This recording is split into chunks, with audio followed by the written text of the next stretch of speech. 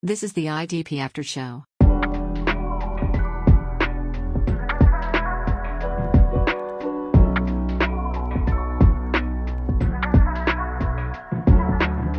Hello and welcome to the IDP After Show. I am your host, Jeff Humza. Tonight, we'll be discussing some tips, some strategies, and some ways to help you and possibly even your league make the transition to IDP. My guest tonight is Evan Ringler from Player Profiler. Evan, excited to have you here. Are you ready to talk a little IDP users guide for us tonight? Let's do it. Thanks for having me, Jeff. Oh, my pleasure. My pleasure. So tonight, Evan and I are going to kind of ping pong back and forth, looking at some of the ideas, some of the mistakes that maybe we made making the jump into IDP to hopefully help you avoid those same hiccups. So Evan, why don't you start us off tonight with your first idea? Yeah. So this is going off of if you want to move your league from offense only to IDP, here's some general kind of rules of thumb to follow. First of all, don't go too shallow. A lot of people start off in IDP and they'll just add one or two IDP starters. And that kind of makes IDP useless in that league. So my advice would be to try and make it about equal to the number of offense starters so that the IDPs actually have some real value. And then going off that, to make sure that the value is appropriate, you also want to have the scoring be relatively balanced between offense and defense. So if Josh Allen is scoring 25 points per game on offense, then you probably want TJ Watt to score around 25 points per game on defense. And that's just a general rule of thumb. And then also, you also want to make sure that all of the managers are on the same page and that everyone is open to rule changes after that first season. I couldn't agree more, Evan. Those are fantastic things, especially when you're making the jump as a league. A lot of times when that league is making that transition to IDP, everyone's kind of green. And so you're really kind of learning together. And so that last one about being open to rule changes and scoring format changes is a really big one. I think that teams often overlook. And sometimes that's the downfall when teams or leagues do make that jump to IDP, is they get a kind of a sour taste in their mouth and they decide to go back to regular, just offense only. So awesome idea there. So now we're going to kind of get into some of the more individual managers, what they can do to kind of benefit and be ahead of the curve in their IDP leagues as their league make the transition to that. So we're going to kind of help you get ahead of that rookie learning curve. Probably the biggest important thing to learn is know your position eligibility. In numerous leagues, regardless of the format, knowing the true position of your players is crucial. And no more than that is looking at your defensive line, linebacker position eligibility. And guys like TJ Watt, like you mentioned before, Josh Allen scoring 25 points a week. TJ Watt should be close to that as a dynamic player as he is. But with that, it's important to know, is he being scored as a defensive lineman or is he classified as a linebacker? And so that's really, really important to know. It makes a huge difference, not only in your initial draft, but your weekly start sits as well. So you mentioned earlier about having deep leagues and don't go shallow. You don't want your waiver wires to be outscoring your lineups. And so part of knowing your eligibility is knowing how deep your league is as well.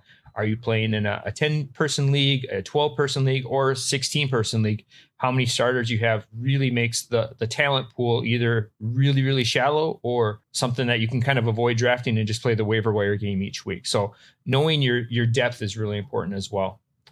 Kind of with that said, having deeper leagues is more rewarding once you get really into fundamentals of IDP, because it suits those players who put in the time, puts in the research, and finds those gems in the waiver wires. So like you mentioned, playing in deeper leagues is by far way more fun and beneficial in the long run. Kind of going along with the scoring and knowing the eligibility piece is, what type of scoring do you have?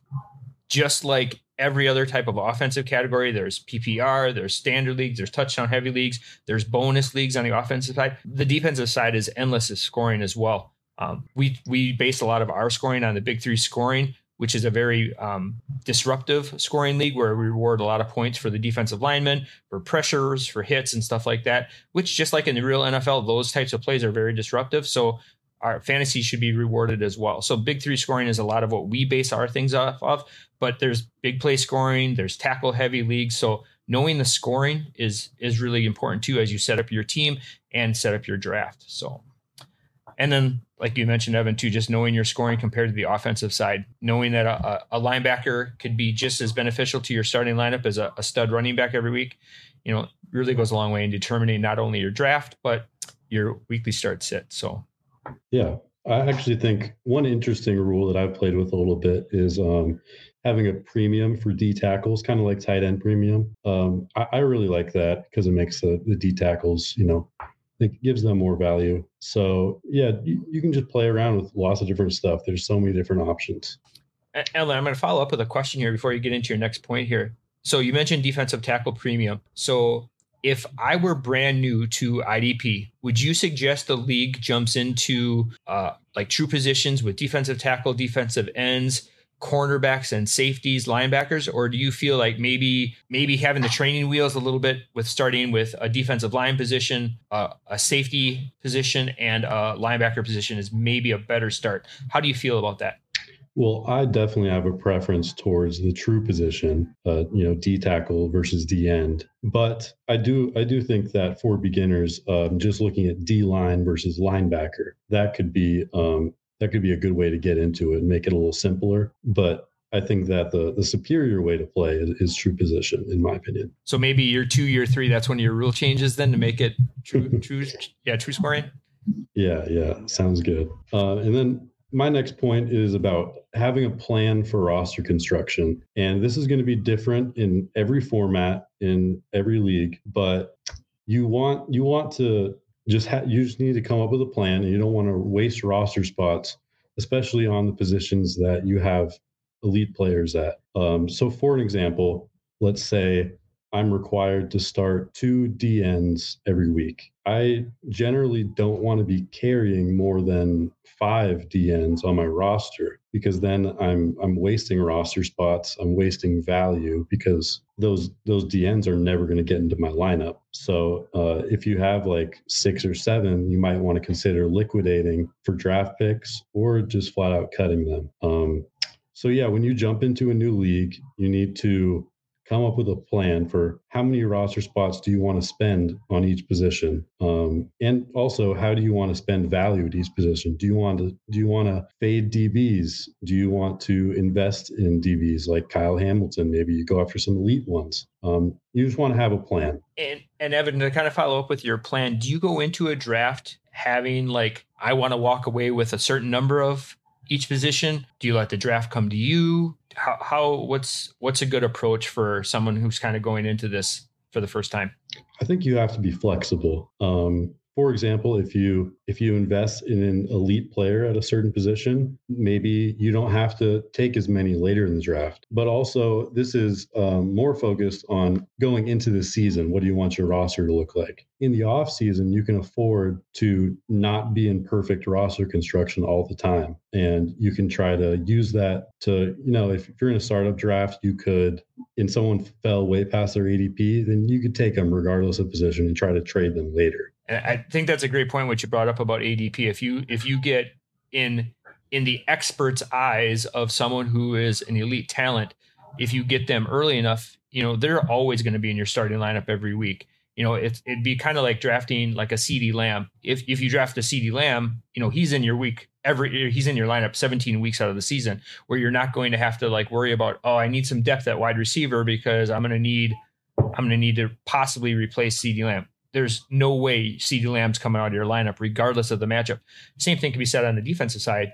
You get some of those elite talents, especially like a Max Crosby, a TJ Watt. They're never coming out of your lineup at the defensive line position, and those are premium guys. So you might be able to punt, like you said, on that position later on. You don't have to carry as many. Maybe you're only carrying 3 or 4 because outside of a bye week, they're playing for you.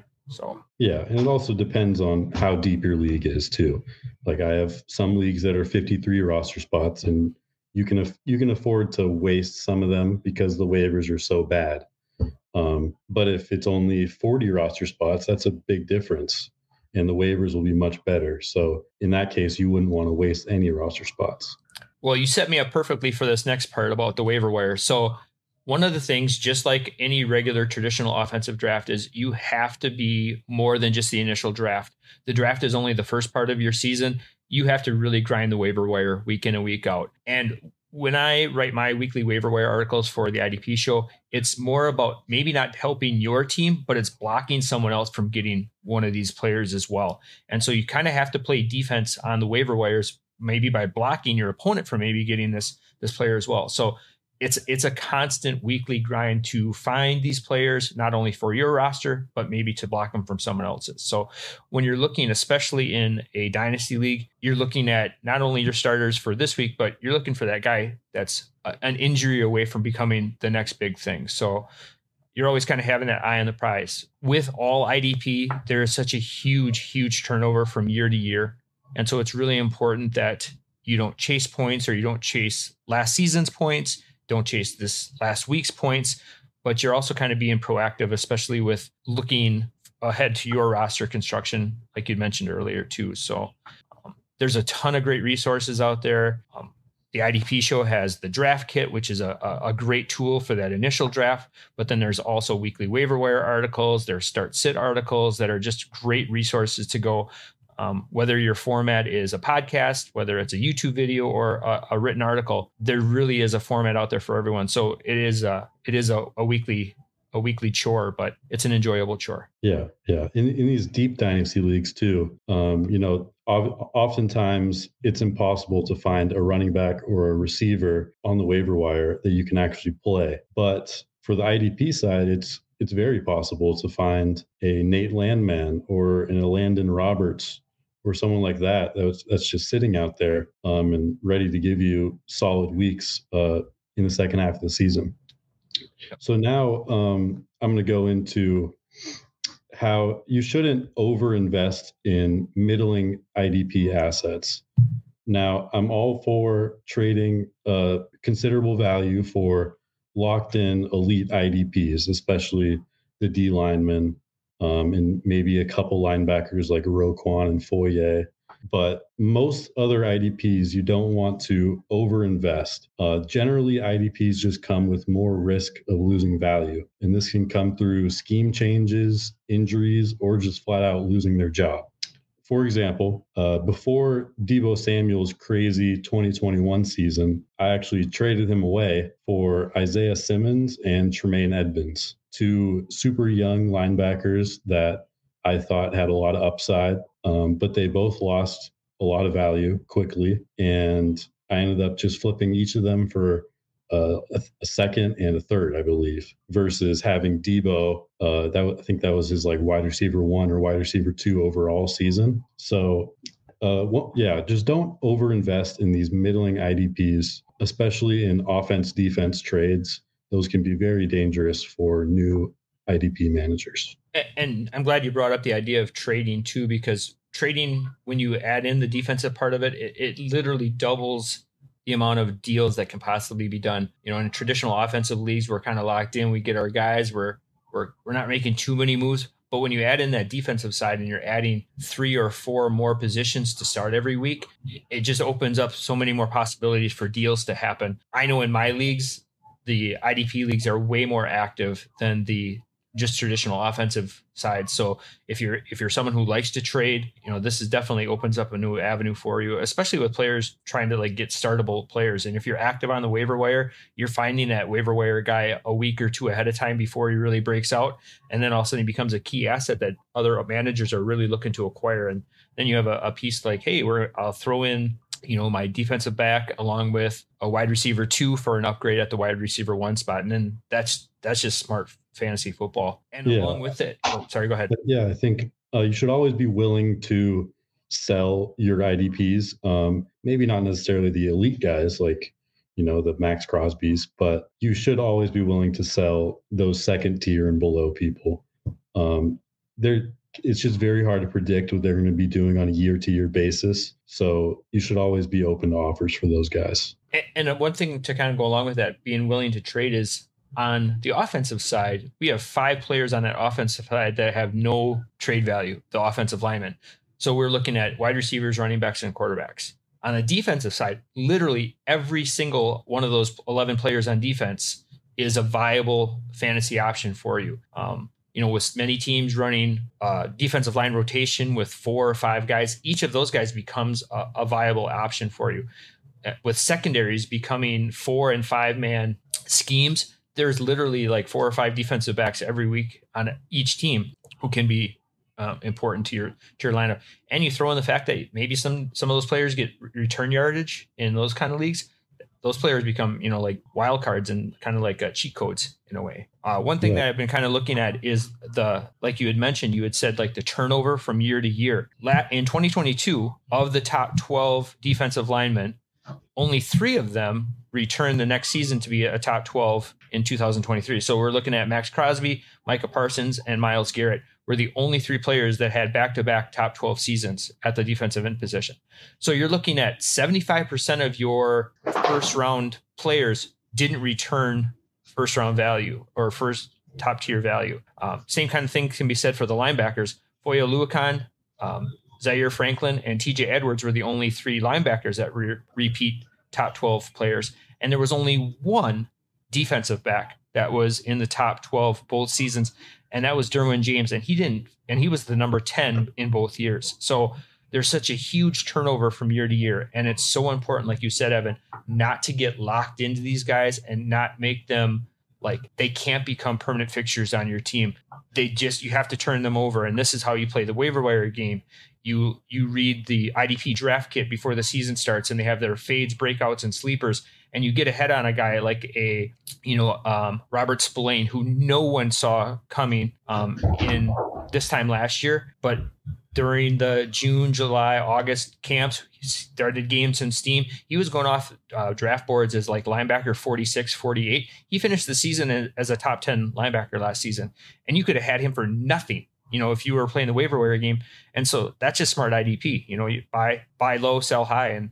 But that. So for sure. Kind of going along with this, like don't over investing piece of it is knowing the difference in what stats matter. And there's a lot of stats that appear important in IDP. There's a lot of stats that appear important in offensive fantasy football, but there are some stats that not to chase. And especially that's at the defensive back position. The defensive back position, not only are you starting 4 or 5 guys per team every week in the secondary on these teams, but there's such a violent return every single week because they play at a position where they might not be targeted every week as heavily. And then, like Ronald Bland is a great example of this. He had an awesome breakout season. No one saw this coming. He set the NFL record with pick sixes. But how likely is that to return in 2024 season, 2024, 2025 season? Probably not. He had a teammate that was a top target last year in Trayvon Diggs. He didn't even repeat as a top 24. Granted, he had an injury, but those are kind of the things that like Ronald Bland is definitely named to sell. You kind of think about this, like Sauce Gardner is a hot name because he's a great player, a great true NFL player, but not as much in fantasy. DJ Reed plays opposite of Sauce Gardner and the Jets defense. He's probably your better option because he's going to get peppered with targets. He's going to have those chances for tackles. He's going to have those chances for passes defended and maybe an occasional INT. So as a IDP manager, you have to kind of separate yourself from a fan of individual players and maybe look at those stats that are maybe more important. Who's getting the volume? Who's getting who's not coming off the field on third down? Mike Woolard is a huge guy of the green dot. Who's wearing that green dot? Who's calling the plays for the defense? Those are the players to kind of follow. Those are the stats really to chase. So last part of that too is pressures versus sacks. I know that Tom Quisenberry talks a lot about sacks are such an anomaly stat that like you can trip into a sack or like accidentally get sacks, but the pressures are really where it's at. Whereas you have players that are maybe not finishing plays, but they're being very consistent with win rate. They're very consistent with getting pressures on the quarterback. Eventually, those pressures are going to turn into sacks. So, yeah, the stat sheet for week 16 said that player X had 2 sacks, which is great for like the stats, but the player right next to him, player Y, had 7 pressures. Well, I'm going to probably take that guy who had 7 pressures because there's more likelihood that one of those 7 pressures the following week is going to turn into a sack where that player might have tripped over himself and got 2 sacks that in week 16. So again, there's a lot of like nuances to all of that stuff. And it's for all those math geeks out there, this is kind of a fun thing to dive into. So. Yeah, yeah. I especially agree with the part about cornerbacks. Is just always sell your cornerbacks. If anyone wants them, get rid of them. And I think that kind of goes back into the scoring too. I like having the corners that return kicks, like Keyshawn Nixon this year. He was a great option for cornerback required leagues, especially because he actually had consistent value every week, as opposed to the guys like Deron Bland, where you're just hoping for a touchdown. So now I want to talk about dynasty timing. So generally, I want to sell my fringe IDP assets in January and February, this time of year. For example, we just talked about it. These guys often lose value, and it's very hard to predict them from year to year. So as an example, Nate Landman, he was a very valuable IDP this season, but now he's a free agent, and there's no guarantee that he'll get a starting job next year. If you could sell him for, say, a third round pick right now, then you could use that third round pick to go buy the next Nate Landman next season, because it's unlikely that he's going to repeat. And then you also just need to watch the free agent moves and the signings. I generally don't like to hold players through free agency if I have to. I would love to liquidate these players for picks. And then once I know more, I can invest those picks into players again. For example, maybe you want to target a guy like Bryce Huff, who looked amazing in the pressure department, which you were just talking about. And now he's a free agent. Maybe he lands in a super great spot. So yeah, basically the general rule is that you want to, in the offseason, you want to trim down your IDP side and add more offensive pieces or draft picks. So then you can buy back into these similar priced players in the season, so you know what you're getting. So Evan, you kind of mentioned like draft picks and things like that. So if you are in a startup draft with offensive and defensive pieces, and let's say we're playing a 53-man roster, we're starting an equal amount of offensive players, we're starting an equal amount of defensive players, pretty balanced scoring. We're going to go, we have training wheels on, so we're going to go just straight defensive line, linebackers, and secondary pieces. No defensive tight end or defensive tackles, no corners. When are you looking to draft your first IDP player, and what position are you targeting? I think a good general rule of thumb is that you usually don't want to be the first one to draft IDPs. It's better to be last than to be first. Like we talked about, there's just a lot of turnover. And oftentimes the guys that you pick early just aren't going to work out. But to answer your question, my first thought would be around the 6th or 7th round, maybe the 5th round. And it would primarily be these edge guys, Bosa, Crosby, TJ Watt, the names we all know. But alternatively, if say you're in a tackle heavy league that rewards tackles more than sacks, then, Roquan and Foye, those are locked in studs as well. So that goes back to your point earlier about making sure you know your scoring system, making sure you know your depth of your league and stuff like that, right? Yep, for sure. Right, yeah, it's all league dependent, and just don't overinvest and don't be the first one to take an IDP. And I'm gonna guess, like you, I'm super guilty of overinvesting. There have been times that I'm going to age myself here a little bit with the players drafted. Like I was all in on Ronaldo McClain when he came out of Alabama. He went to the then Oakland Raiders. He was going to be and I took him at number 4 overall in a rookie draft. Missed out on a couple guys that I knew, looking back, hindsight 2020 should have taken, but we're all guilty of it too. Like we kind of get those blinders on and we're like, oh, he's going to be the generational talent. And then, like we just said before, 75% of these guys don't return value the following season. And even the for sure guys aren't returning value. So who's to say a rookie's going to do that? Yeah. Speaking of, talking about rookie drafts, even like the very best prospects, like an Aiden Hutchinson or a Will McDonald, these guys generally shouldn't go higher than like the 8th or 10th pick of the rookie draft. Generally, like the offense is just going to be much more valuable because it's easier to predict and they're just valued higher on the market as well. And that was actually going to be my next question is like, so let's flip it to like you're in your dynasty league, you're in your rookie draft. When would you take a defensive player? Again, depending on the scoring format of your league, the depth of your league, and those kind of things. Does position scarcity or does need on your team influence your draft at all, or should it influence your draft at all? I think it's fine for it to influence your draft some, but the primary factor should be value generally. And ideally, if you say a DN falls to you, but you don't need him, ideally you would want to trade back and try to get something else. But that's not always possible. So you might just want to take the best value on the board. Yeah, I've been super cognizant of that as well lately, trying to especially drafting towards the last part of the draft, like you said, like 8th, 9th, 10th pick, everyone wants that new shiny rookie piece. Like this year it was like a Jack Campbell was kind of going right around that area.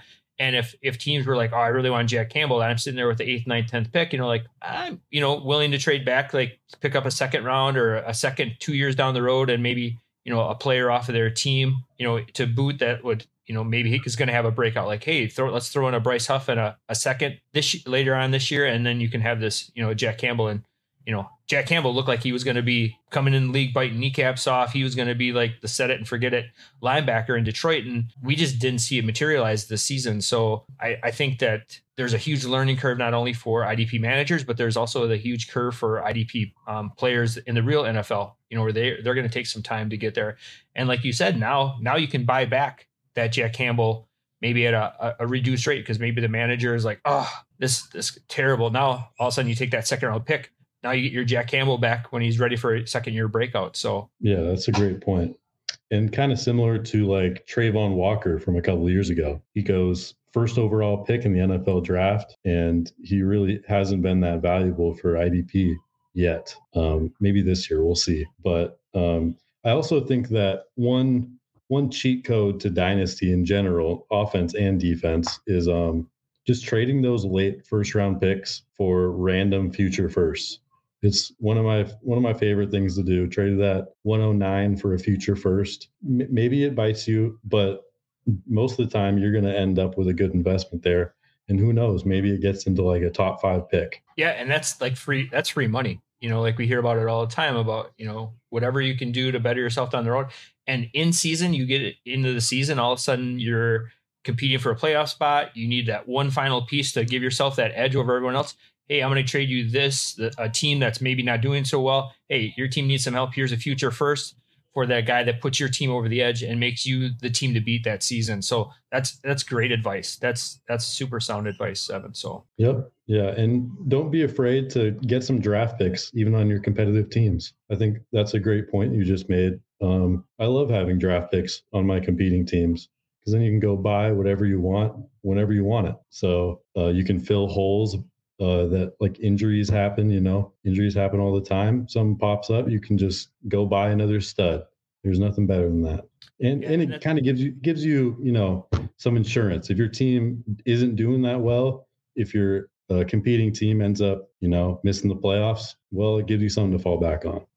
I think what you were saying there too, Evan, about just having those pieces to kind of fill in the needs and things like that, and just constantly turning these rosters over, I think is not only a fun way to play fantasy football, but it's the right way to play and to be consistent. And you don't have to have those rebuilding seasons then, because you're always just churning your lineup over and always getting youth with the draft picks. You're always turning your roster over on the defensive side. And I just think that that's such an overlooked part of fantasy, especially in the IDP leagues. You just see a lot of teams getting old quick by holding on to those players way too long, and they chase the names. Like you dangle out a Derwin James right now, like you're going to get some pretty decent draft capital back because of the name recognition.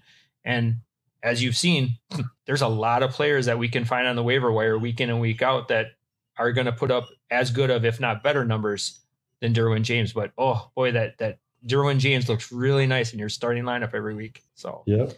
But you could also fall off a cliff in 1 or 2 years and you're left holding the bag. So yeah, it's always nice to just tear down, get more assets, and get yourself more security. And I guess the last thing, obviously, we're an IDP website focused on IDP. So the other thing about this too is use those resources. There's a lot of managers that will show up at a draft. Love the people that show up with a magazine in their hand. Those are my favorite league mates to have because that's free money from you. But they're going to show up to the draft. Oh, this guy was taken number 1 overall. He has to be a dynasty asset. He has to be, like you mentioned the name Trayvon Walker, maybe a better real life NFL player than fantasy right now. But someone showed up to their draft, didn't do any research, didn't read the things, the articles, the websites, the podcast from the IDP show. They showed up and like, oh, Trayvon Walker is my target. I'm going to take him with an early second. And they left a lot of talent on the board just because they didn't do the research. So, take some time before your draft, do the research, go to some trusted sites and sources and, reach out. Everyone that I've ever interacted with in the IDP community is fantastic. We just like to talk football and things like that. So, yep, for sure. Any questions? My DMs are always open. I love to talk football. That's for sure. Well, Evan, I think that's just gonna about do it for tonight. What are kind of things that you're working on right now, and where can all the good listeners find more of your fantastic work? Check out playerprofiler.com. I do dynasty rankings over there. I do weekly rankings during the season, all that kind of stuff. And now I'm starting to get more involved with the IDP show behind the scenes too. I'll be working on the best ball ADP. We got a few best ball drafts going already. So if you want to get in some of those, you just message anybody from the IDP show and we'll get you in one. And not to plug it any more than you already did, but that's a great way too. If you're just really starting to think about making the jump into IDP, there is no better, no safer format than to do an IDP draft. You get exposed to a lot of names. There's some great sleepers that you're going to be kind of seeing like their name pop up. You're like, I didn't need that, that name. So, you kind of look into it a little bit more like, oh, that's why he was drafted where he was. So it's a very safe, fun way to get kind of exposed to IDP. You get a lot of names thrown at you. And just the banter that goes back and forth during one of those drafts is a lot of fun too. So definitely. Yeah. Hit any of us up and we'll get you in a draft. Yes, we will. And there are several, like last year, I think there were over 70 different drafts with players. So yep. Plenty get to 100 opportunity. Yeah. Good stuff. Well, I hope you enjoyed this episode of the IDP After Show. Be sure to join me next time as Jason King and I talk about some of the top performances from the NFL Combine. In the meantime, be sure to like, follow, and subscribe wherever you listen to your podcast so you never miss an episode. Thank you for listening and have a great night. This was the IDP After Show.